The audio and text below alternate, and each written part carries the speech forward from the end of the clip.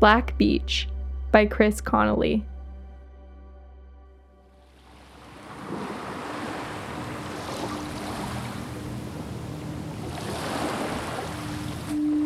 Yeah, so that's where you go down the trail there.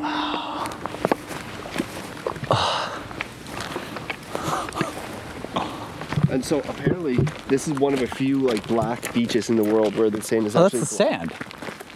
I thought that was just seaweed washed up. No, it's the sand. Like there's not too many black beaches currently. No, This is one of them. I remember my parents went to the Caribbean when I was a kid, and it was like a big deal because it was this island with really black beaches. Yeah. And they took pictures and showed us all, and we were like, whoa! Yeah, so there's one And right there's here in literally St. one John. like 20-minute drive that away. no one comes to. Yeah, that is empty. Yeah, anyway, so I've been like pretty like sad and not so much depressed, just like having a hard time, heartbroken, you know, in this relationship. Yeah. And like my mom will like text me and check in, and I could call, but I feel like garbage, and I don't want to talk because if I start to talk, I'll just burst into tears. Yeah. And my family like doesn't really know how to deal with that. I find too, like sometimes I am lately avoiding giving information to my parents just because like I don't want parenting advice. I want like just, I trust you guys, you know, like you're talking to your friends now. Yeah. I don't need them to advise me like, or like teach me whatever anymore. I just need them to be there. And sometimes I feel like they get back in that parenting mode and feel bad and they need to protect their son when it becomes sad. Like. Right. Yeah. Huh. Because I was thinking, like, maybe You want to go jump in that water? Yeah, let's jump in that water. I'm getting eaten alive right now. Mm-hmm. My forehead's getting eaten alive. No, I definitely noticed there's been periods in my life where I've been depressed or like whatever. And other periods of my life. This is my favorite backcountry St. John Road. A really up and down, windy cut through the woods I know here. I'm going to meet Andrew, and he's one of my oldest friends from kind of my high school crew. I think we're just gonna hang out and maybe go to the beach and have a drink, and he's like one of the few guys that I could see like having my feelings around. And he's been through some shit, having an engagement fall apart, and he lost his job too, and he tried to stick around and it got ugly. That was about a year and a half ago. He said he was going through like a hard time. He was really not doing good at all. And yeah, I'm going through a hard time. I overstayed my welcome in my relationship. It's really, as of a week or two ago, like ended. We kept trying, and I just like broke down crying. It finally just blew up one last time. Yeah, man, it happened. I've had a couple breakdowns like that. It is what it is. Anyway, so what I've been thinking of is whether I'll, I don't know, just ask them about their experiences with heartbreak. Like, I do want to know, like, what have they been through? Yeah, fair enough. We don't really talk about that stuff, especially I because don't think anyone really, maybe some people do, but I don't think a whole lot of families talk about it. Yeah, maybe I'm This is unreasonable. really cold getting out. I'm trying not to think about it. The bugs down there? So I just took the step of doing all the social media untangling like an hour ago, because she was posting about the trip she and this other guy are gonna take. You know, I saw the picture and I had to go cry it out. I just had to get to my room away from my parents, and I came down still emotional but more composed. I could see, you know, my mom was just concerned, but I could see my dad just shut right down. Like, he just didn't look at me and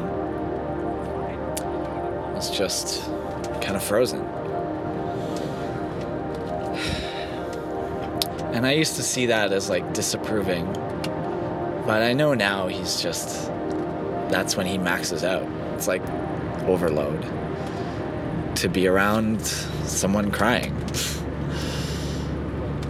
fuck it, you know what? I feel like jumping in the ocean in the dark, and like, and it's not just any ocean; it's the Bay of Fundy.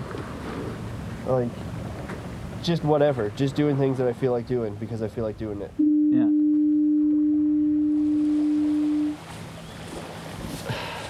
Dang it.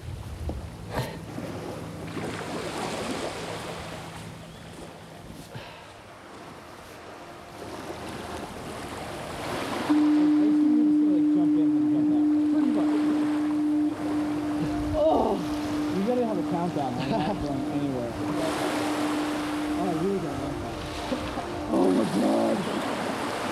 I can feel the air. Whoa! I'm gonna take the car out with the heat. Woo!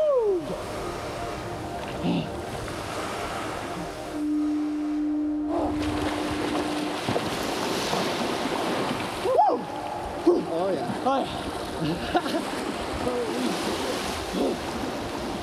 How often you do this? Not very often. Okay, I feel good now though. That's not bad. That was all I needed.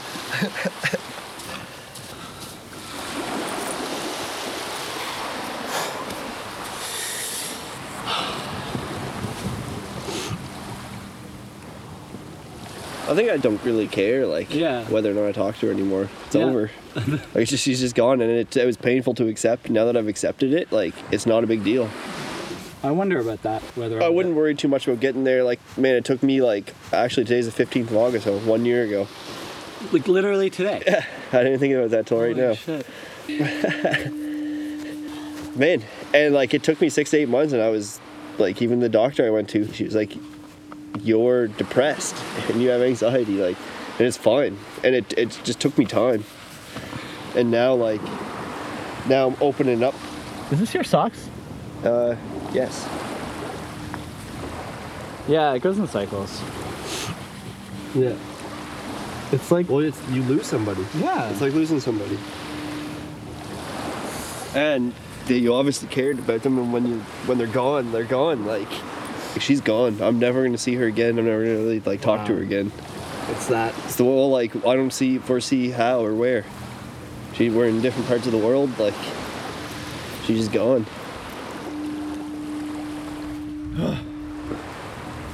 It's gonna be all good, buddy. Oh, for sure. I'm actually feeling very good.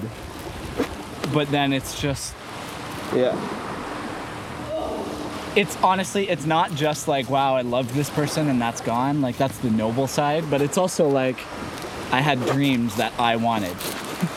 Yeah. Like, for I sure. have to, like, I'm grieving, like, my own. Yeah, hang and up. it's not even. It wasn't your choice. Yeah. It's like, well, and like, he's gonna accept someone else made a decision that you have to deal with, Yeah. Yeah. and they're It's like totally getting- allowed to do that because it's her life, and she's allowed to do that. I know.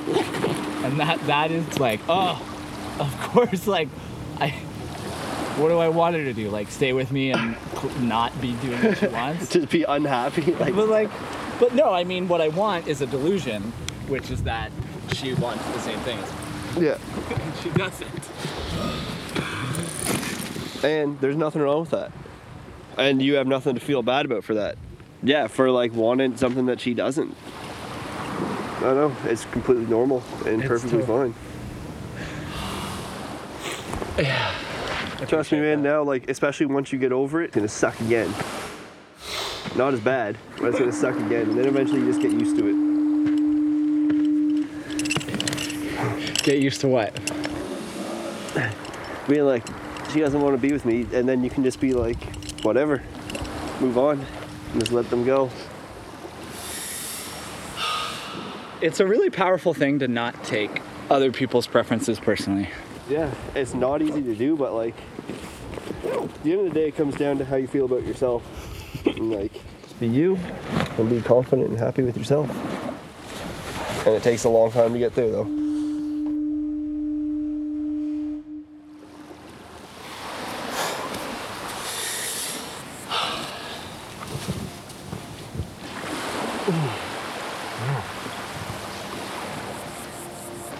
I don't feel so bad now. No.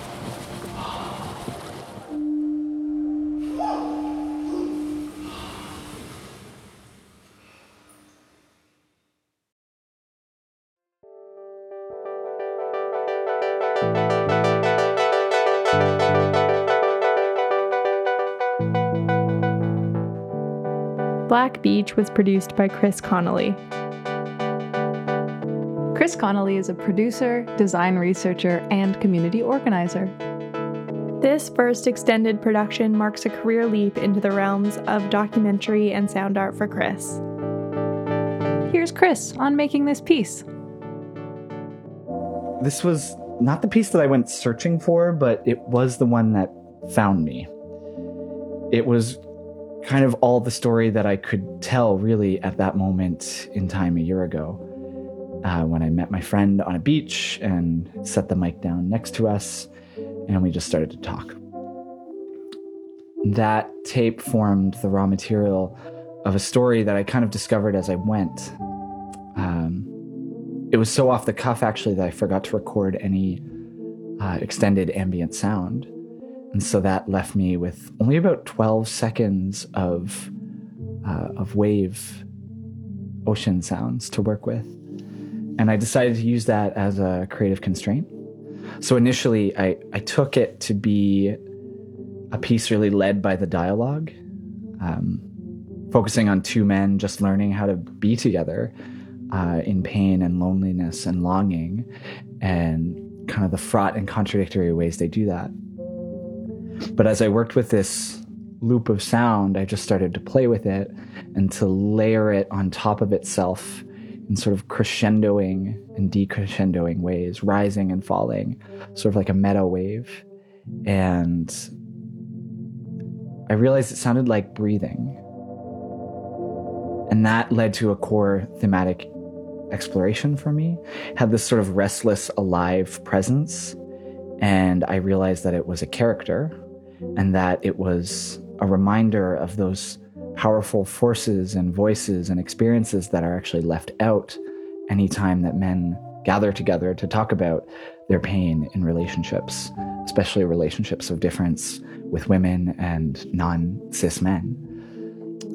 And as these men fell in and out of dialogue with their environments, they were falling in and out of dialogue with themselves. And the reconnection was sometimes as simple as surrendering into those surging forces that are moving over and through us.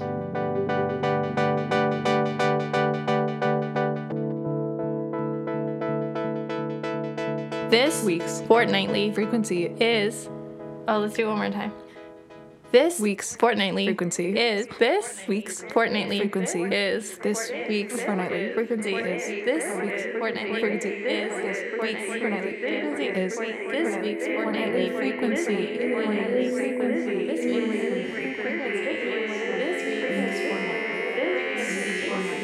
week's. Why do we name it this anyways? You're the wordy Would gal. you ever use the word fortnight? No. I really don't. I think I did in an English essay in high school. Like, being like, this metaphor connecting the fortnight to the... This week's fortnightly frequency is...